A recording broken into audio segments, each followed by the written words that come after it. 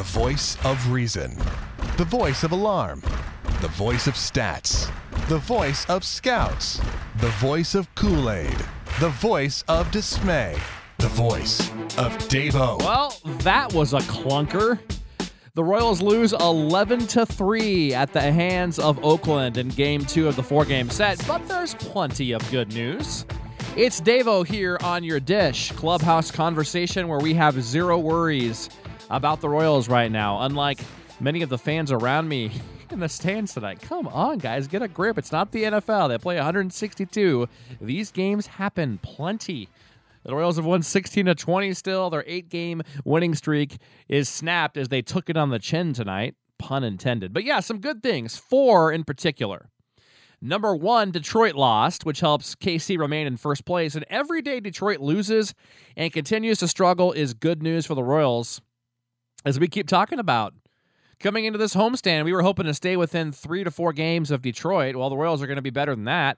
They're currently a half game in first. The worst they could possibly be is a game and a half back come Thursday evening. So if the Royals split the next 2, you figure Detroit probably does as well. The Royals probably leave town a half game up, no worse than a half game behind. So, and every time Detroit loses, obviously, or it's not rocket science, but let's talk about it here. Every time they lose, it becomes a little more believable, a little more in the Royals' favor that they can win this division, which, again, a month ago, nobody in their right mind thought was possible.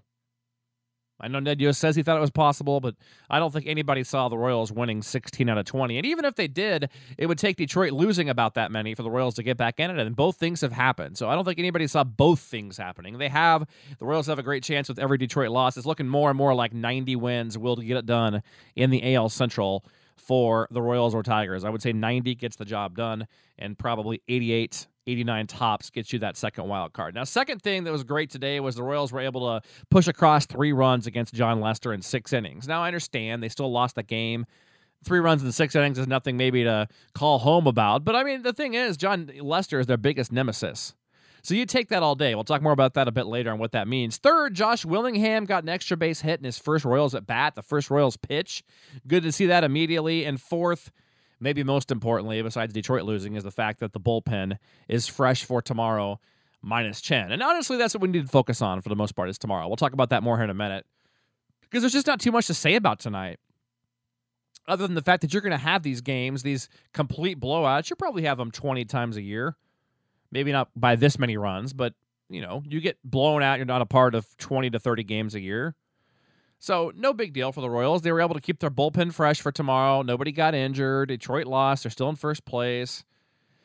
And I just like the way the Royals battled tonight offensively against an opposing starter. We've seen a lot of that in recent days against Jon Lester. I think they did a nice job against him tonight.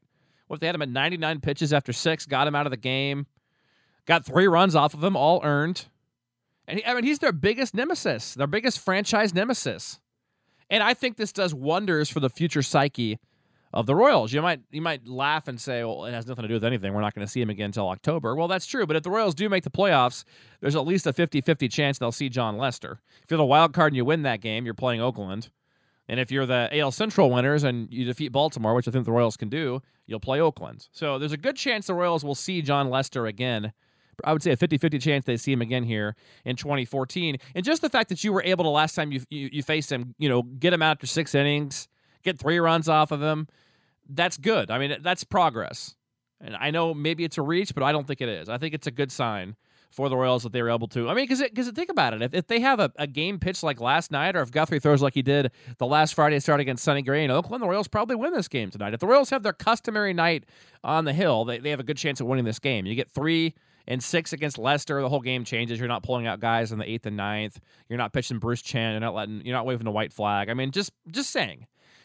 In the playoffs, if the Royals face Jon Lester, who in their right mind would not take 3 runs in 6 innings? Everyone would take that, because if you have James Shields going up against him, or Ventura, or Duffy, you like your odds if you get 3 runs in 6 innings against Lester, so that's good. Now, with that said, just one Royal had 2 hits. They didn't club him tonight or anything, but Nori Aoki was able to get a couple of hits, also made a spectacular catch up against the right center field fence, late in the game, and Other than that, though, the Royals weren't great defensively tonight, but I mean, they weren't awful. But there was an error from the normally sure-handed Alcides Escobar and a completely airmailed throw from Lorenzo Cain trying to throw a runner at home plate from center field. The ball ended up against the screen. Runner was going to second, I guess, according to the official score the whole way. So it was a double either way. So no error on Cain, which is good. Maybe a hometown scoring on that one, I think, but we'll take it. Just not the Royals' night. And it was, starting early with Jeremy Guthrie. He didn't have it tonight. Roughed up for 6 runs, 11 hits, and 4 2/3. Yikes. 6 runs and 11 hits and 4 2/3, although only 4 of those were earned. So technically it's 4 runs, 11 hits, and 4 2/3. Of course, either way, Jeremy's not going to be happy with it because the Royals lost the game. That's all he cares about. Guthrie struck out 4, walked none. I kind of do disagree with what Ned Yost said. Ned Yost said only 2 balls were hit tonight. I think that's exaggerating a little bit. I don't think we should try to minimize the fact that Guthrie just didn't have it tonight. Oakland's a good hitting team, and they hit him hard. It's fine. He got him last time. They got him tonight. It happens. Oakland leads the league in runs for a reason. I mean, they hit quite a few balls hard to me. Now, maybe 4 or 5 of those were seeing eye singles, but there were still a number of fairly well-struck balls with nobody near them. So, I appreciate Ned stepping up for his guy, but maybe a little bit of an over-exaggeration there. But otherwise, Jeremy Guthrie, it was probably due for a bad start after shutting down Oakland last time. His last 2 starts have been awesome. He's been better in recent starts. No big deal. Bruce Chen came in and once again, pun intended, took it on the chin. I'm very proud of that one, by the way. I thought of that one tonight. Thank you. Appreciate that. 4 innings for Bruce Chen. Took one for the team. He wore this one. 5 runs on 9 hits. 2 home runs. Cheney now has a 6.56 ERA, and it's hard to imagine him pitching in any games from here on out that are still in question. Hard to imagine him even on the playoff roster if the Royals make the playoffs. Jeremy Guthrie becomes your long man in that situation, most likely. So hard to believe, that we'll see him too many more times this year. But yeah, I mean, Chen didn't have it tonight. Just a rough night overall. At least Chen was able to take it for the team, get it through the game. Save the bullpen. The Royals have a completely fresh bullpen outside of Chen for tomorrow. And you've got Vargas and Shields going the next 2 days. So Jason Vargas will make his 3rd start back from his appendix. You would think he probably doesn't have much of a pitch limit on him, maybe 105. But Jason Vargas ought to be pretty close. You would think 100% physically as of tomorrow. So I expect a better start than we saw from him last time. Well, of course, he had the 4 perfect innings against Oakland and Leicester on that Saturday, and then with the help of some shoddy defense was kind of lit up in that 5th inning.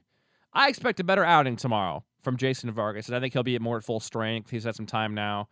He'll be facing Scott Kazmir. So let's preview that game. You got that tomorrow. You got Shields and Samardzija coming up on Thursday. Obviously, both tough matchups. But I still feel like both games are close to a coin flip. Oakland has the advantage tomorrow.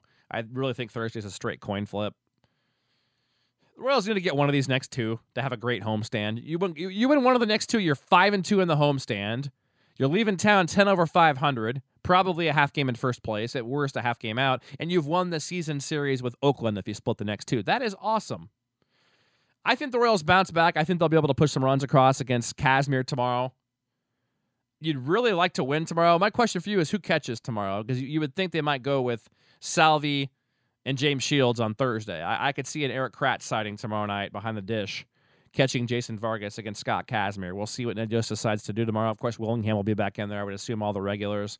Maybe we see a Christian Colon sighting. I don't know.